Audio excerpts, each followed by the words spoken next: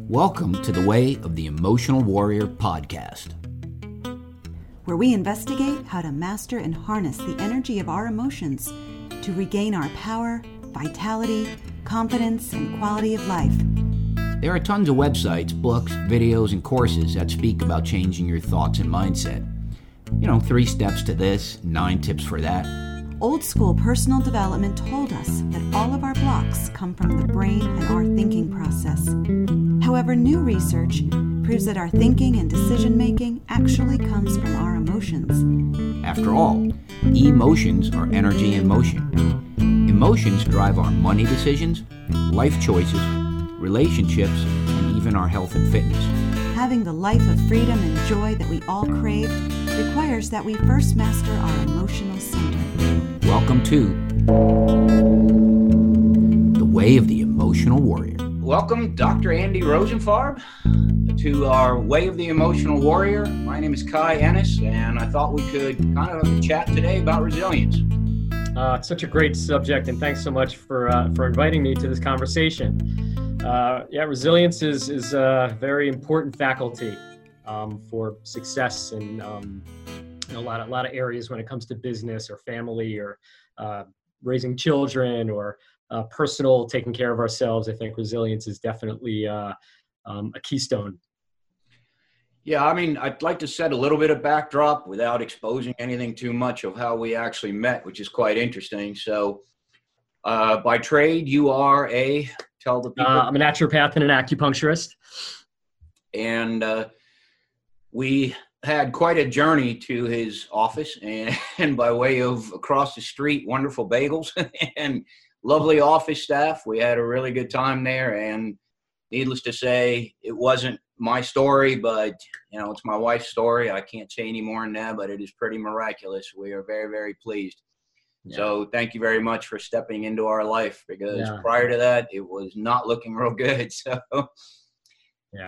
you are an amazing healer. God, I wish more people would know about you and what you do, because it's quick, it's easy. I know sometimes it's hard for people to believe, but maybe they can step into the newer vibration, which I think we're kind of trying to land on, and get this across to people that, hey, there's a better way to live. You don't always have to suffer. So it's true. It's true. There's a glorification of suffering. It's like this old school thinking that like everything has to be a struggle and suffering, and you have to like grind your way through your life. And sometimes, we kind of have to, but it doesn't always have to be like that.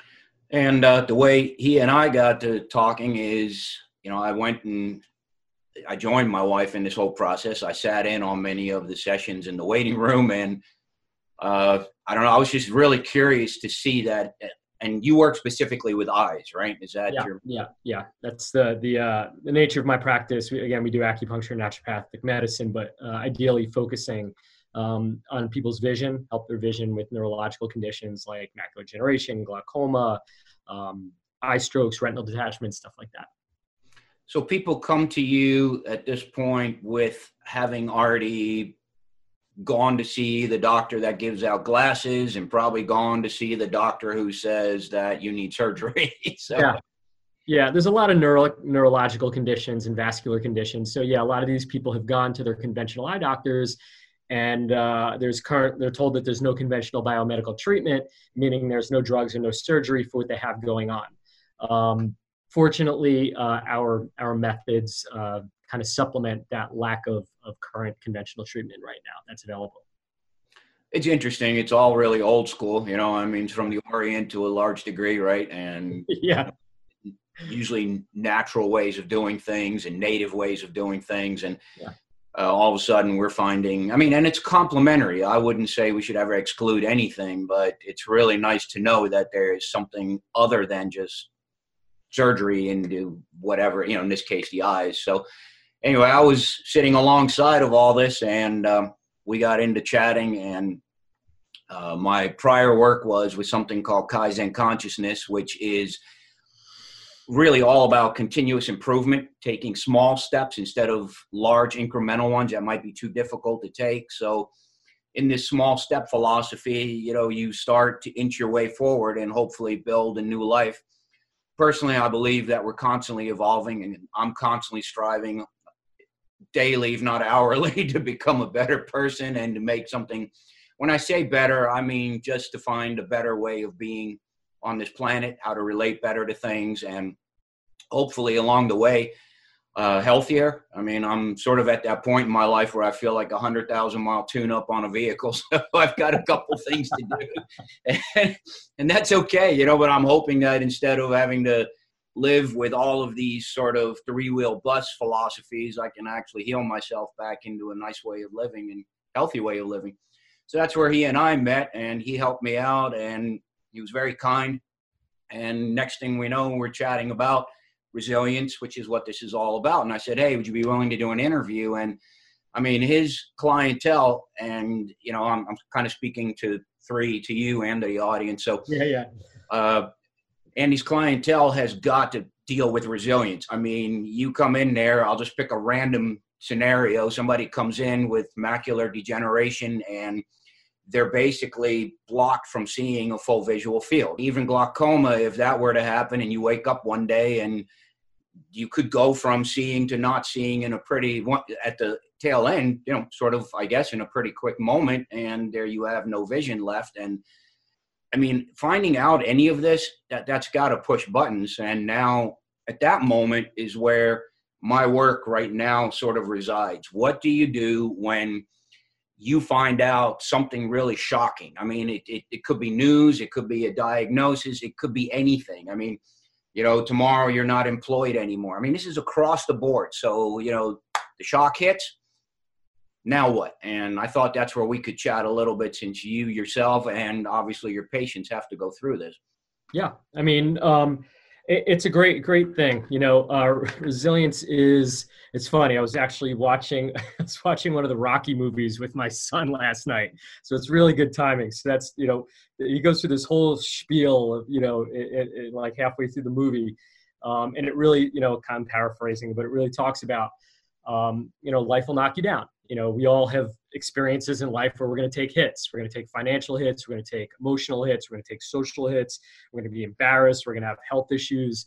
We're going to take blows from life. And resilience is about your fortitude, our ability to get up, you know, after getting knocked down, or after, you know, getting taken hit, or taking an insult or a shock to the system, you know, as you indicated. So that's a given. You know, life is going to dish out some hardships to us. Right. And the resilience is the capacity and our ability and our willingness to choose to be resilient, to look at what we want, to look at what how are we going to deal with what this is? Are we going to be a victim? Are we going to curl up in a ball? Are we going to be in ruin as a result of this? Or are we going to rise? You know, are we going to be in ruin, or are we going to rise? Are we going to find a lesson? Or are we going to use this as an opportunity to tap into an inner strength, you know, kind of access our resources, either inside and you know, our social resources and our family, our friends, or, you know, financial resources, whatever we have to do. But it's an opportunity, as I see it, to challenge, to kind of see what we're made of. And again, depending on the situation, resilience is about, okay, well, what's my response going to be? Like, how am I going to deal with this situation? Typically we go into a fight or flight, right? We either like bury our head in the sand to avoid it, or we get up in like this whole huge, like, you know, fight or flight situation. Through doing work like you do, or things like meditation, or, you know, mindfulness, we can learn to distance ourselves and acknowledge, or at least come to the realization that, hey, there is no me. So if there is no real me, this can't be happening to me. This could just be happening to an experience, and there is a perspective. So if we can reframe a little bit and kind of zoom out and say, okay, well, there might be an opportunity here for me to learn something, to strengthen myself, to work something out, to create a new relationship, to find a creative, strategic solution to something that seems impossible, like a daunting situation. We come out of it the other side, you know, leveled up, you know, and upgraded, an evolved version of us. Yeah.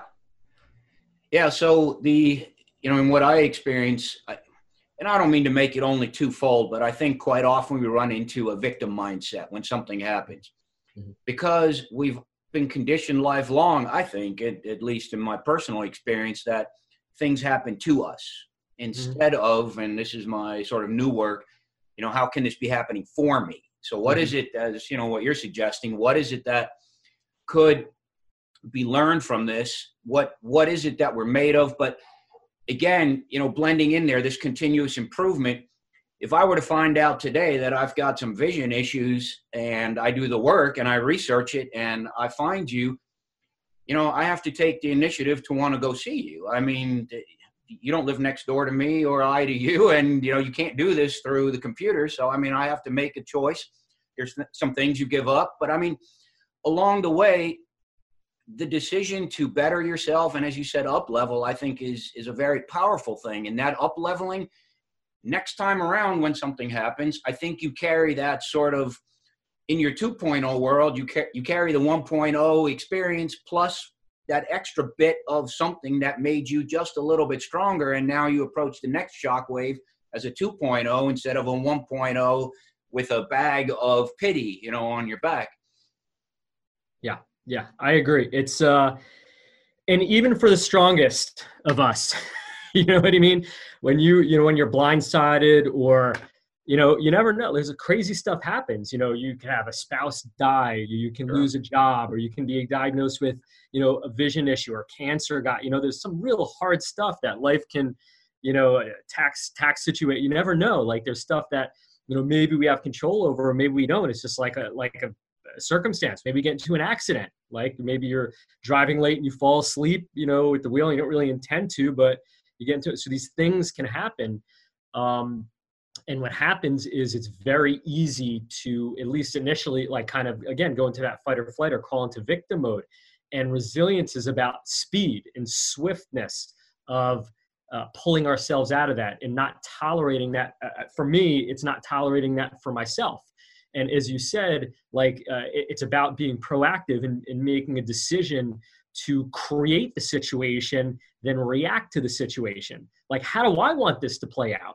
You know what I mean? I'm like kind of a victim here, and that means I have no say in it, right? That's real victim mindset. Yeah. But changing that around and saying, well, maybe I do. Like, maybe I do. And maybe I don't have total control, but what control do I have? And how can I, step into this in a way that's powerful, that I can have some control, even if it's just control over my own emotions, how I'm talking to myself and thinking through this and feeling through this. Because ultimately it's our feelings that start to become either batteries or black holes, either that suck the energy and the life out of us, or we kind of get, inspired, or, it's like taking a can of spinach and, ready to go at it. It's just like, are we going to empower ourselves? Or are we going to kind of like really, kind of rob ourselves from that ability to create, again, use our faculties of creative problem solving to move forward in this experience. And, hey, what can I do here? What am